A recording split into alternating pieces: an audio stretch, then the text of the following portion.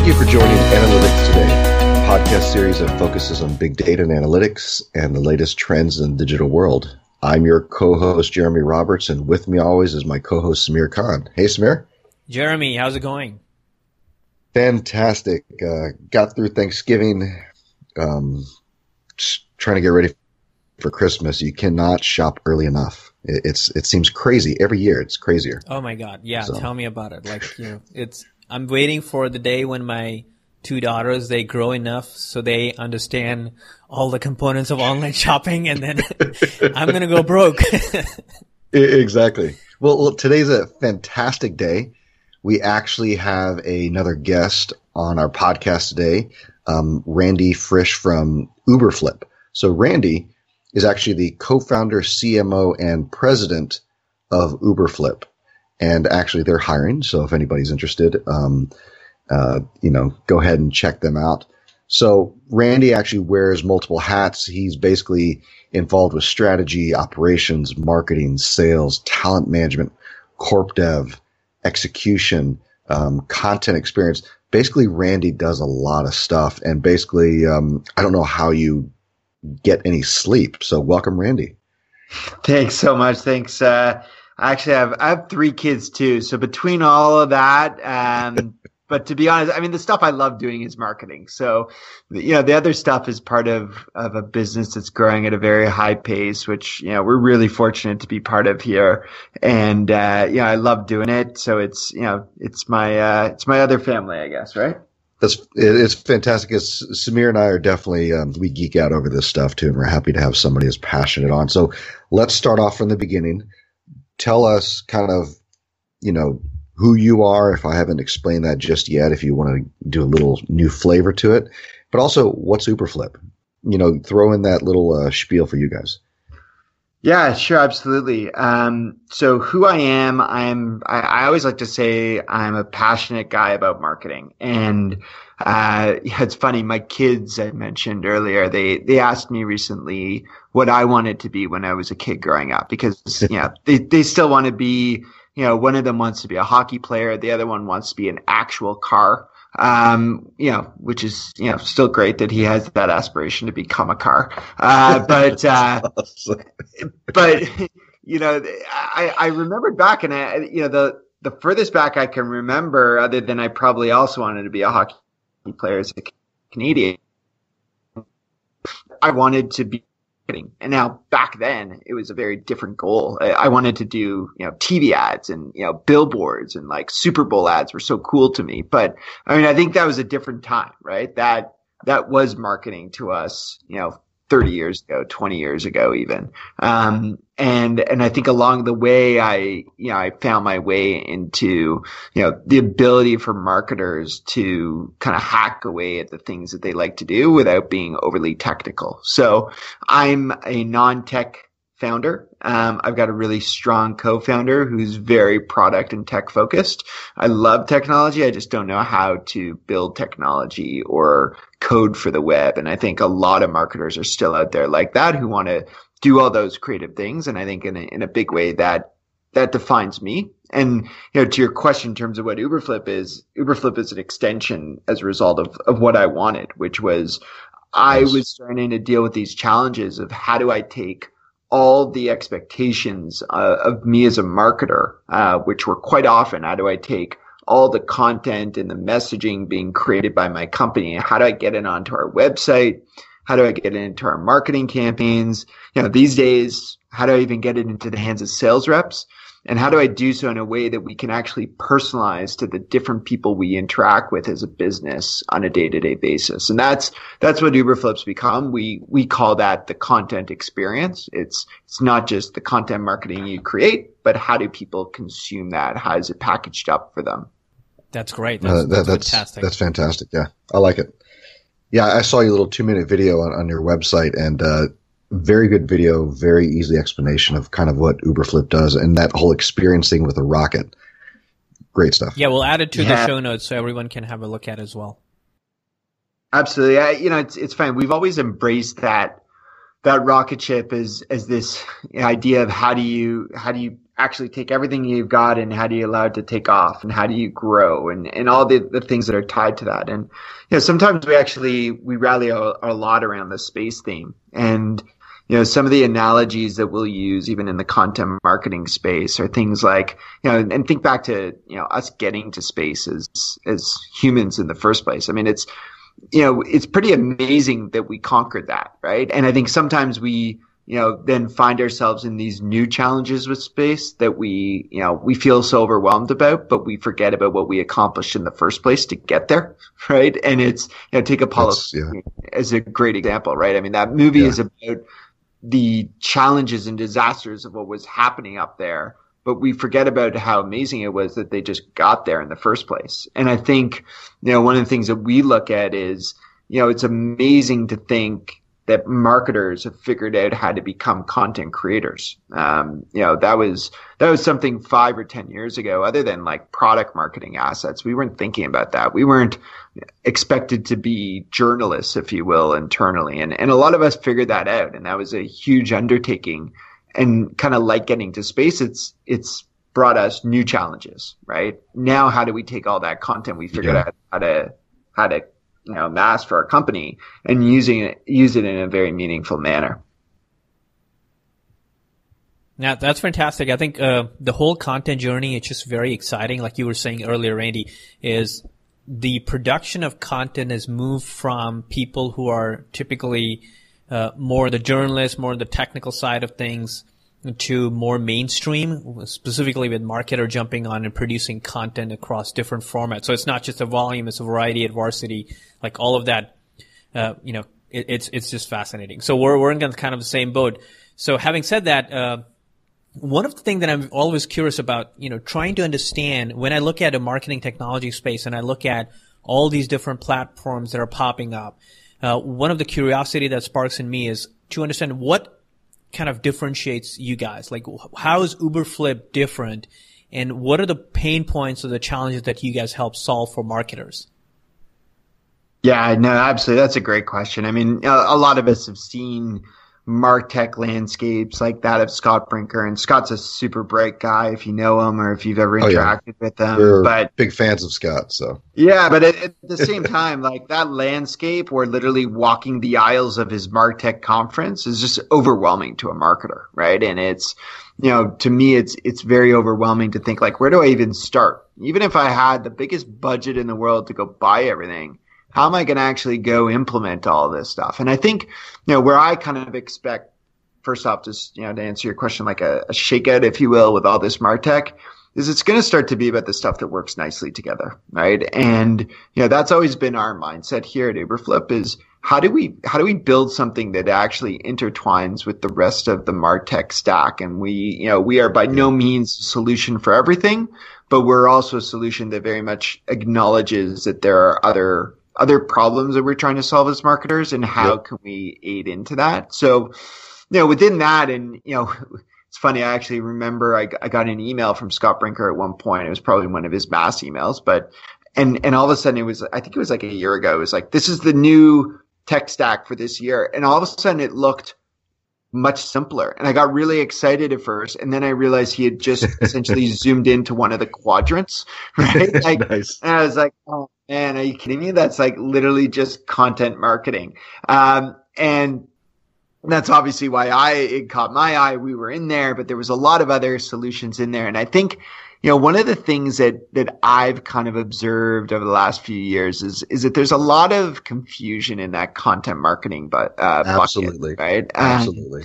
Yeah. I can't tell you the number of times that people call us and they're like, okay, we're looking at Uberflip and we're also looking at Kapos and we're also looking at NewsCred and, what's the, how do we differentiate from that? How are you different? Like, and I'm like, actually, like, I love those guys. Like, I love the founders there. I love, the product that they built. And in fact, we integrate with some of those companies. And I think where the confusion comes, believe it or not, is actually on the term content marketing. Now, like, if, humor me for a second, let's go back in a spaceship or time warp, 5-10 years ago. And there were guys like, Joe Paluzzi, who was out there for Content Marketing Institute, and he was preaching the importance of us becoming storytellers and using content to educate the audiences that we engage with. And, companies, B2B companies, B2C companies realize, that makes a lot of sense. And all of a sudden they said, okay, we have to do content marketing. And when they said we have to do content marketing, what they really interpreted that as was we have to create content, right? We have to start, whether they define that as, writing a blog post every day or every week, getting involved in video marketing as it became more popular. There was that, fun infographic phase that everyone was doing. Yeah, it's all these various assets that we all said, I've got to do that. And when you look back, usually when there's a huge takeoff of a new buzzword or huge new way of going to market, for us as marketers, what happens is a combination of people, process, and technology come to solve that. So, if you guys are good with it, I can break down what I kind of think happened. Oh, absolutely. Yeah, absolutely. Go for it. Yeah, go for it. Okay, cool. So, on the people side, the first thing that happened was companies said, okay, we need content marketing. We are going to hire content marketers. And as soon as they define that job title, that person's job in many cases, and no offense to those content marketers who are going to be more full stack marketers than what I described now, but their job was to create, to be blog writers, to be content editors. That was the original job scope or job responsibility for the content marketer. And for a lot of organizations, that's still, I think, today how we define those people. We expect them to create content.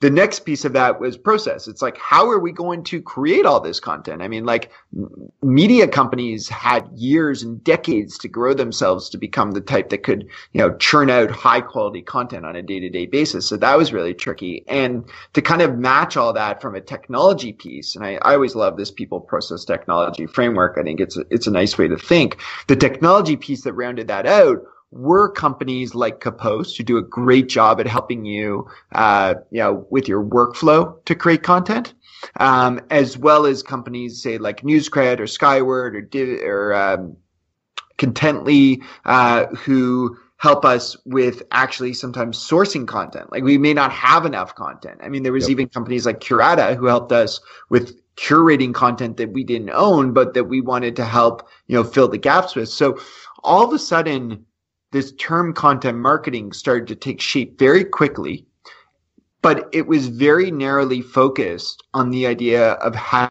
do we create content?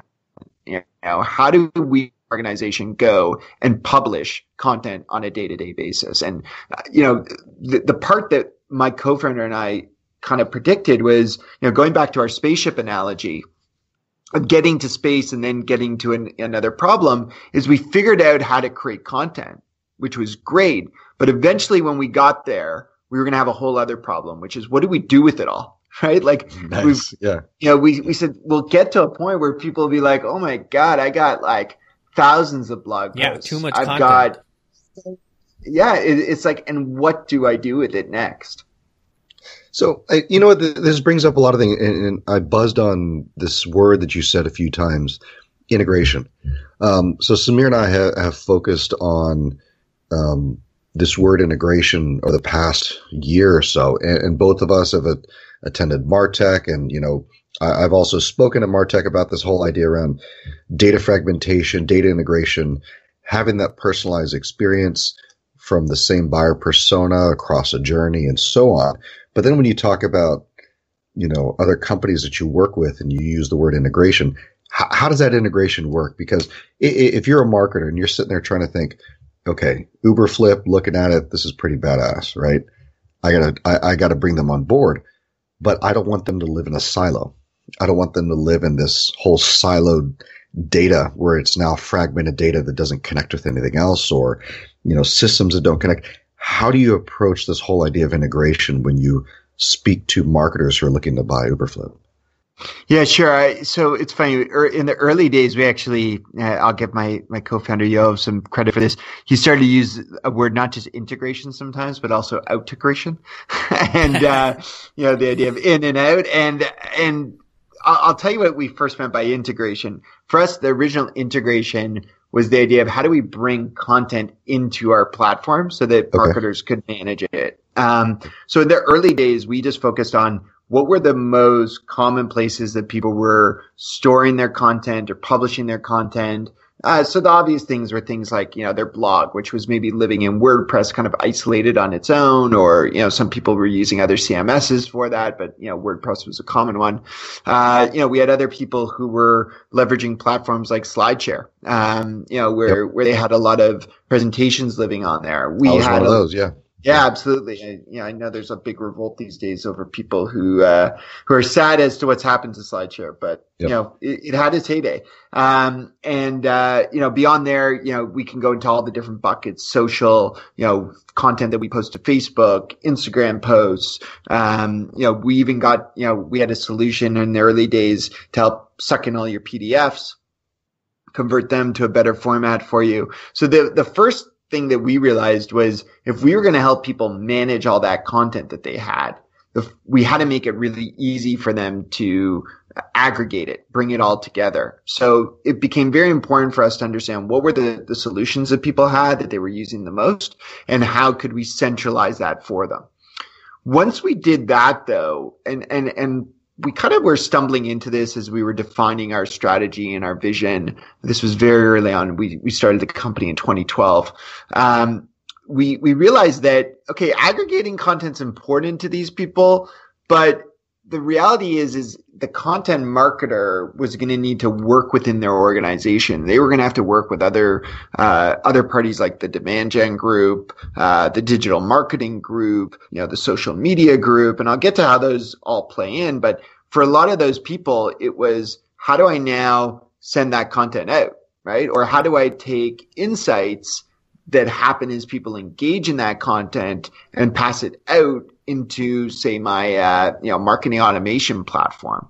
So I'm jumping around a bit here, but the idea was we started to view Uberflip as being the real way to manage your content, but also put out these amazing experiences that could deliver real feedback, actual leads, and insights as to what people were engaging in.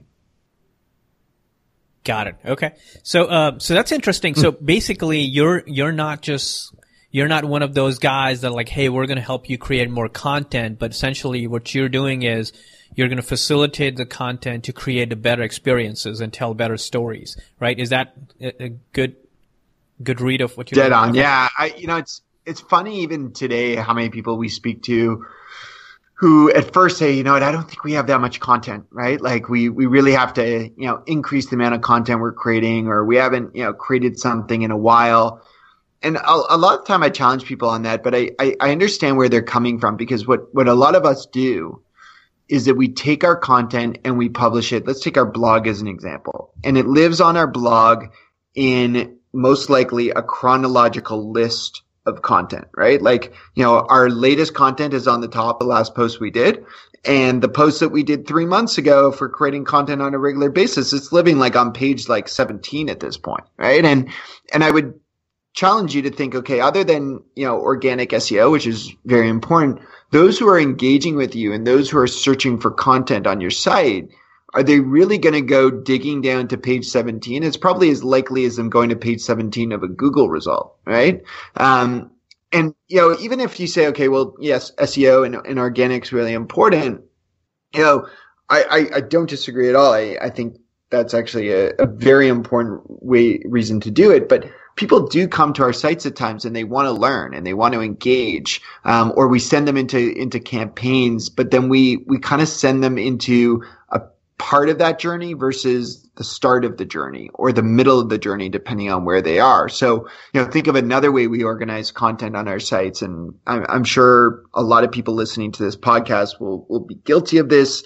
A lot of us are, don't worry, which is you go to your website and you probably have say a resources tab or a knowledge base, but it's more about thought leadership. And you're probably organizing content by format. Like all of our webinars are found here. All of our infographics are here. All of our ebooks are under this, tab. But when's the last time you went to a website yourself and said, okay, I'm going to figure out what this company does by watching webinars or by reading ebooks. No, more so you say, okay, I'm going to this company's site and I have a problem. Help me understand and help me navigate this problem. So a lot of us are probably marketers listening to this. Maybe our problem is I need more leads, or I need to understand attribution of my leads. And imagine if you could actually line up the content the way they actually expect to consume it. The best example, to take into our day to day. And I spoke about my kids earlier. I like talking about them because I think they're so innocent and pure in terms of how they view things now. Is like they do not understand how to watch cable television, right? It just does not make sense to them that they have to watch a show at a certain time when it comes on, and that when it's over, they have to navigate what we used to love in that. Remember that guide that comes up on the screen? Like that was like the most amazing thing 20 years ago when it came out. Now they're like, I don't know how to use this thing. They want that Netflix-like experience. On demand. Right? Yeah. They want on demand. And don't even ask me to think about what I want next. Figure out what I want next and serve that up for me. So as soon as, I'm not going to subject you to what my kids are watching. But if I'm watching Stranger Things right now, right, figure out as soon as I'm done that I may like, Black Mirror, right? Or I may like something else that's got a bit of a sci-fi feel to it.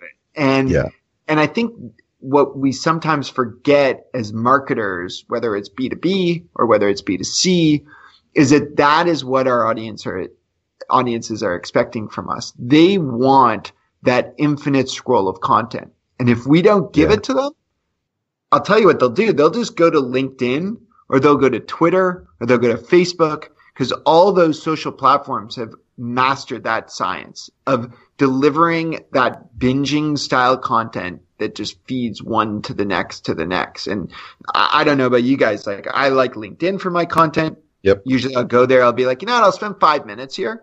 And my 5 minutes easily turns into 20 because I just want to scroll a little bit more. I just want to see the next post. 100% that's agree. Great. 100% so that's kind of, let's take it one level down, Randy. So one of the things, you talked a lot about your company. You talked like how you guys are solving one of the biggest challenges that's out there today from the content space, which is making content more usable and more engaging and generating more experiences.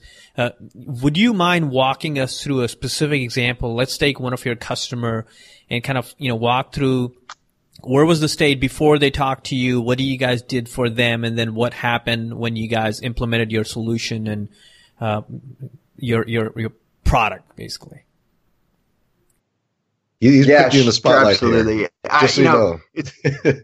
No, it's all good. I love this stuff. I mean, I always, it's funny. I often struggle between, should I give my own example, what we're doing with our own marketing team, or do I give customers? I may jump back and forth, but, the first thing is that we're not, and nothing against solutions out there that are a point solution, but we're much more of a platform. And, to me, the difference between the two is point solutions usually address a very specific problem, use them time and time again for that problem, right? Video marketing platforms are an amazing point solution, right? We need a video platform. If you use a solution like Vidyard or Wistia or Brightcove, great point solutions that help us deliver video marketing, right? But we're more of a platform that can be used for a whole bunch of different ways that content gets packaged up or that people experience content. So let's start with the one that I was talking about. There's a company called Workfront. I don't know if you guys know those guys. Great company. They help with productivity and workflows within an organization. And one of the problems that they had was actually just having a central repository for all that content on their homepage, right? They called that section of their homepage the resources page. And what they wanted to do is, as we touched on, was stop organizing content by format, or stop putting content in more of like a chronological way, and start to organize it by the topics and problems that their persona is actually identified with. And the beauty is they were able to ingest all those formats of content we talked about, their blogs, their ebooks, their webinars, what have you, and then have the tools to, through a combination of kind of, art and science, if you will, manually say these are some streams of content that we want by saying, okay, I want these 10 different assets, regardless of format, under one stream, and then have another stream so that if you go to their site, you can actually see some of the different breakdowns of content that you can very easily navigate as an end user. Now, the beauty is if they decide in the afternoon that something's trending, in their area, then they can very quickly spin up a new stream without getting developers involved, engineers involved, things like that. And, they did a great case study for us at an event recently where they talked about saving 7 hours of developer time per week. That was just, some of the efficiency they got. But in terms of, the increase they saw from an SEO perspective, some of the, the increases that they had from a lead gen perspective, which I can talk about as well. And there's a lot of different examples like that. I mean, that's the example of I want something on my www that people are going to link to. But another example that we've seen a couple of times, one was done by a company called 3M. A lot of us probably think of like Scotch tape, that stuff. And the same type of case happened with a company called Fortinet. Now, both of those companies had kind of their day-to-day repository for content. But in Fortinet's world, there was actually their kind of internet security. There was some cyber attacks going on kind of across the world, and they were actually able to pull together a home for content tied to how to deal with these ransomware attacks. That day, like literally the day hit, they pumped out content and they packaged it out in a concise one place to go experience. With 3M, they had the same type of problem. There was some tragic fires happening in Fort McMurray a couple of years ago. And same thing, they were able to go with their safety division. They were able to package up content to help first responders and the administrative staff getting products out with the right solutions of how to cope under those situations. And I think those are the things that we forget is the need to find content and serve it up in the moment at the right time is just so important today. That's fantastic. Now, great examples. I think for our listeners, it's very important to realize that Uberflip is not only a solution that provides you a platform to host your content and organize it in one location, but also to be able to present the content in meaningful journeys. So that's great. Jeremy, you want to go for the next? Yeah. I was going to jump in with just one other cool thing that's happening these days. That I saw some of the other guests that you guys have on this podcast. I saw one you guys had with Matt Hines, who I love.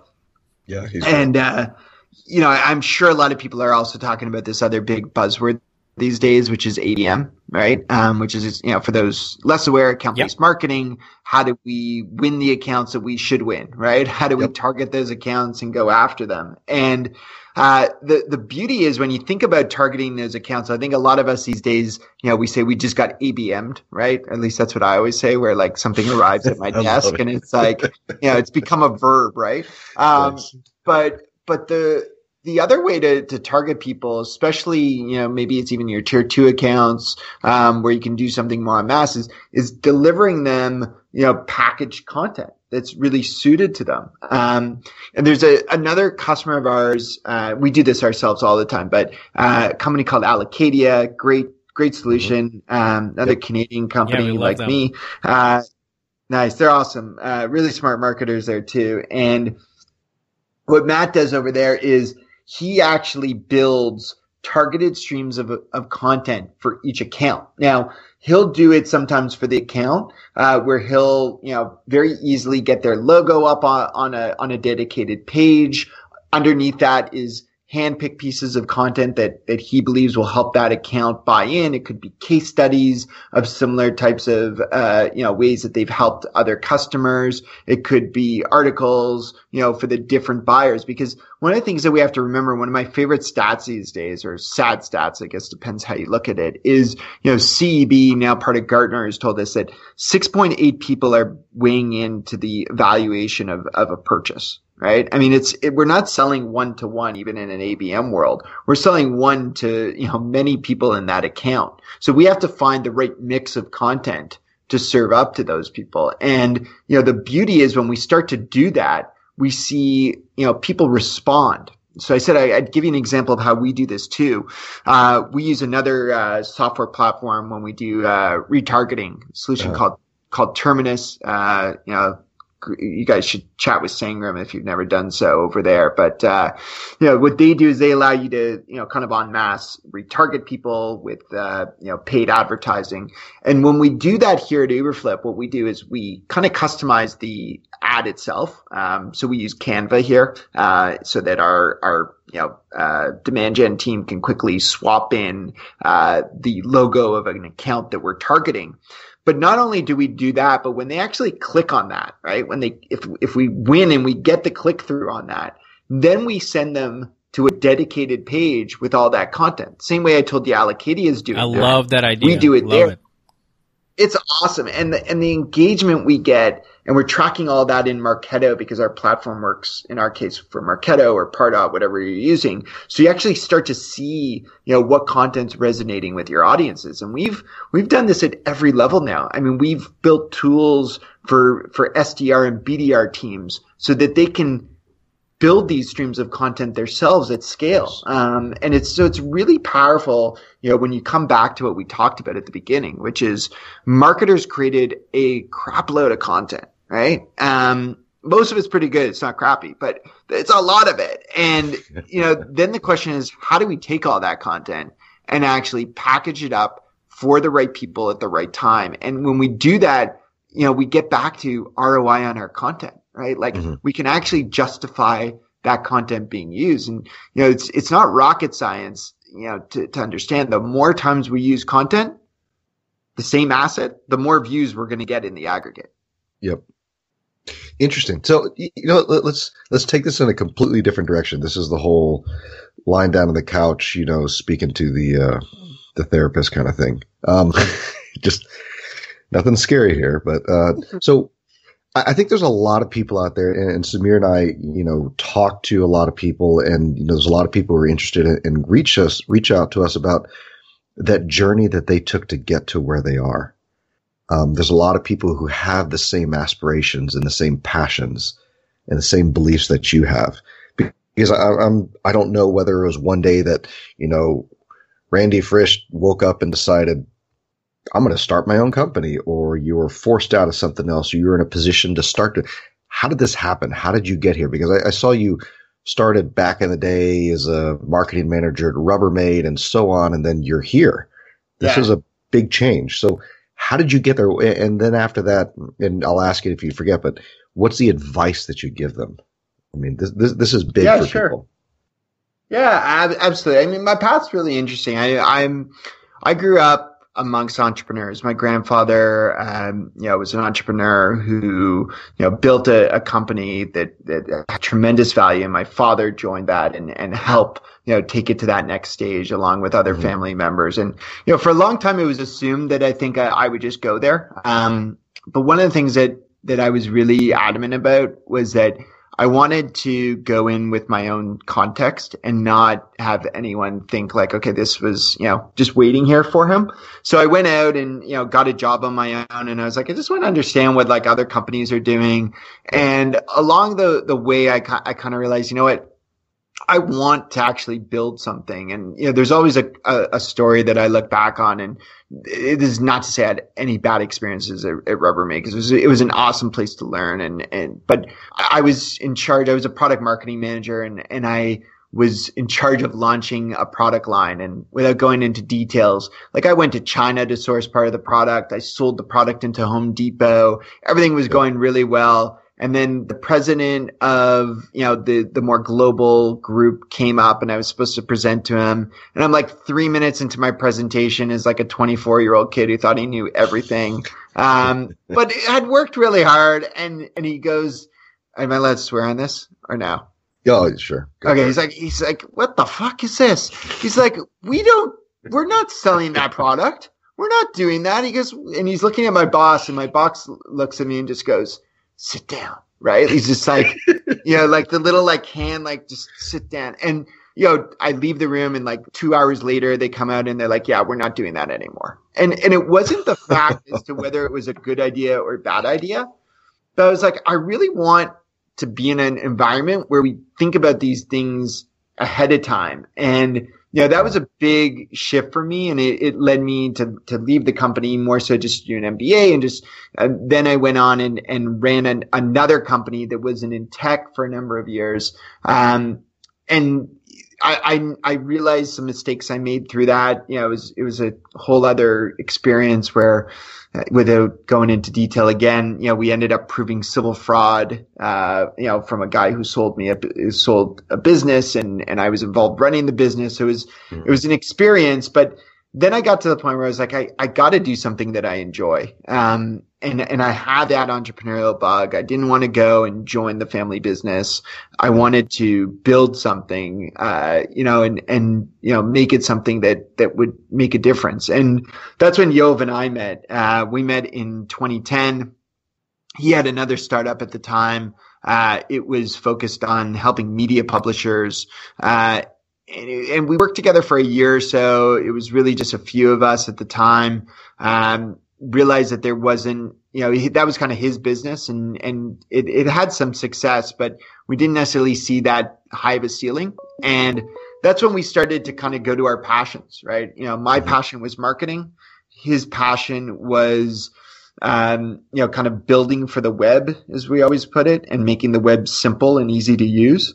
Yep. So I think, to your question, like what's the most important? I really believe it's important to be passionate about what you do. Like, listen, there's going to be really successful companies out there where someone was not passionate about it, but it just had to be solved. But it's, first of all, it's so much easier to come in every day and work on something that you care about. Like I told you at the beginning, I wanted to do, TV ads and marketing and things like that as a kid. So it was in my blood. It was in my DNA. It was something I was dying to do.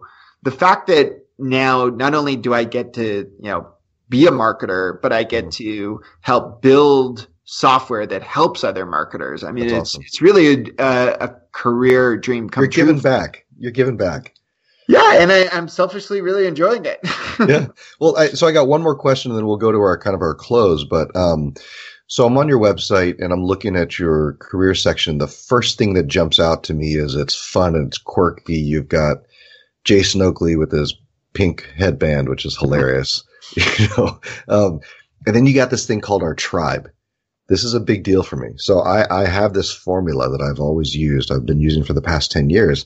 It's this whole idea that, you hire great people who create a great culture, and that culture creates a great customer experience or a great product. So it all seems like it started with hiring the right people, hiring your tribe. So, how much do you guys instill that passion and that culture into your hiring process? I mean, is culture really everything with you guys? Yeah, I feel like we could do a whole other podcast episode on this. I'm a big culture guy. I actually gave a keynote 2 weeks ago on, it was on how, what was the topic? It was brands are the new bands, right? Yes. And, the idea that, our brand really is something that we need to infuse into our culture. I actually gave that keynote to a whole bunch of HR professionals, nice. But, and it's how do we turn our employees into brand ambassadors at the same time? So it's funny you talk about Jason wearing the pink headband. I mean, that pink headband has an amazing story to itself. And, we've given out 20,000 plus of those over the last number of years. And it's almost people's way of buying in and being one of our team in this silly, fun way that just took off out of nowhere. But I think it comes back to, people want to buy in, right? I mean, it's, you talk to people these days, at least the people we talk to for careers, and, money's important, but being part of something and building something is just as important, if not more sometimes. Mm-hmm. And I think that's great and it's really exciting, but it means that we have to give a framework that people can buy into, right? I mean, I'm not an overly religious guy, and I never went to a fraternity or things like that. But think about those types of institutions, right? the religions that people, buy into and have also adapted over time are the ones that last, right? I mean, whether you believe in, 10 commandments or different versions of such, it's that idea of having values that we can understand, but then we have to make sure that our company as a whole or our tribe as a whole helps interpret those in ways that apply to the day to day, right? And that's something that we really try and, ensure here. Like what I don't know which of our values is my favorite, but one that I maybe turn to the most often is the ranking of culture, then product, then revenue, right? And it's not to say that revenue is not important. I mean, we have stakeholders and shareholders here who care very much about revenue, but we find that if we put that first, then we make really bad decisions, right? And Nice. and we've all been there. It's like, oh, we got to get this deal. No matter what, we've got to get this deal. Change the roadmap, change our priorities. And as soon as you do that, you screw up the product for what it's supposed to be and what it's meant to be. And then even more so, you mess up your culture because everyone just gets frustrated, right? And we find that when we do it the opposite way, when we put culture first, it helps us, ensure that everyone buys into the vision of what we're trying to build here. For us, that's being the number one content experience platform, right? And, what that ties very much to what our product is. And if we have the right culture and the right product, not that revenue is going to, sort itself out, but it's a lot easier, right? And that's kind of, the types of things that we try and do from a culture perspective to make sure that our values can actually guide the business on a day to day. It sounds like a Simon Sinek limbic brain start with why concept too. So it's yeah, we love that book. We actually start every meeting with why, thanks to Simon. Yeah. Great guy. So Samir, if you want to go with the closing. Sure, absolutely. No, the absolutely. So question. this has been fantastic overview. Like, I really appreciate Randy you sharing so much insights for our listeners. I think everyone was going to really enjoy. I myself am thinking re-listening to this podcast. There's just so much in it. So I'm going to listen to it just because I like to hear your voice, Samir, but that's just me. You're kidding me. Okay. So this is great. Again, Randy, really, really appreciate you joining us here. And, I think it was fantastic. Like I walked through your journey. You kind of walked through what Uberflip does, and you kind of share a couple of different case studies and examples, and then talking about your culture. It's just a full bag of things for our listeners to enjoy for a long period of time. So we really thank you for that, for sharing your insights. And, hopefully sometime in near future, we'll probably get you on again in a much more deeper topic, talking about content. But this was great. And culture as too. well. Yeah. Let's do a definitely. culture one. This is great. Yeah. Thank you. Awesome, guys. Thanks so much. And I'll throw a final call to action in because you guys dated this podcast by talking about the holiday season coming up. Our team is doing such a fun campaign that I think people should check out. It's called ABM Saves Christmas.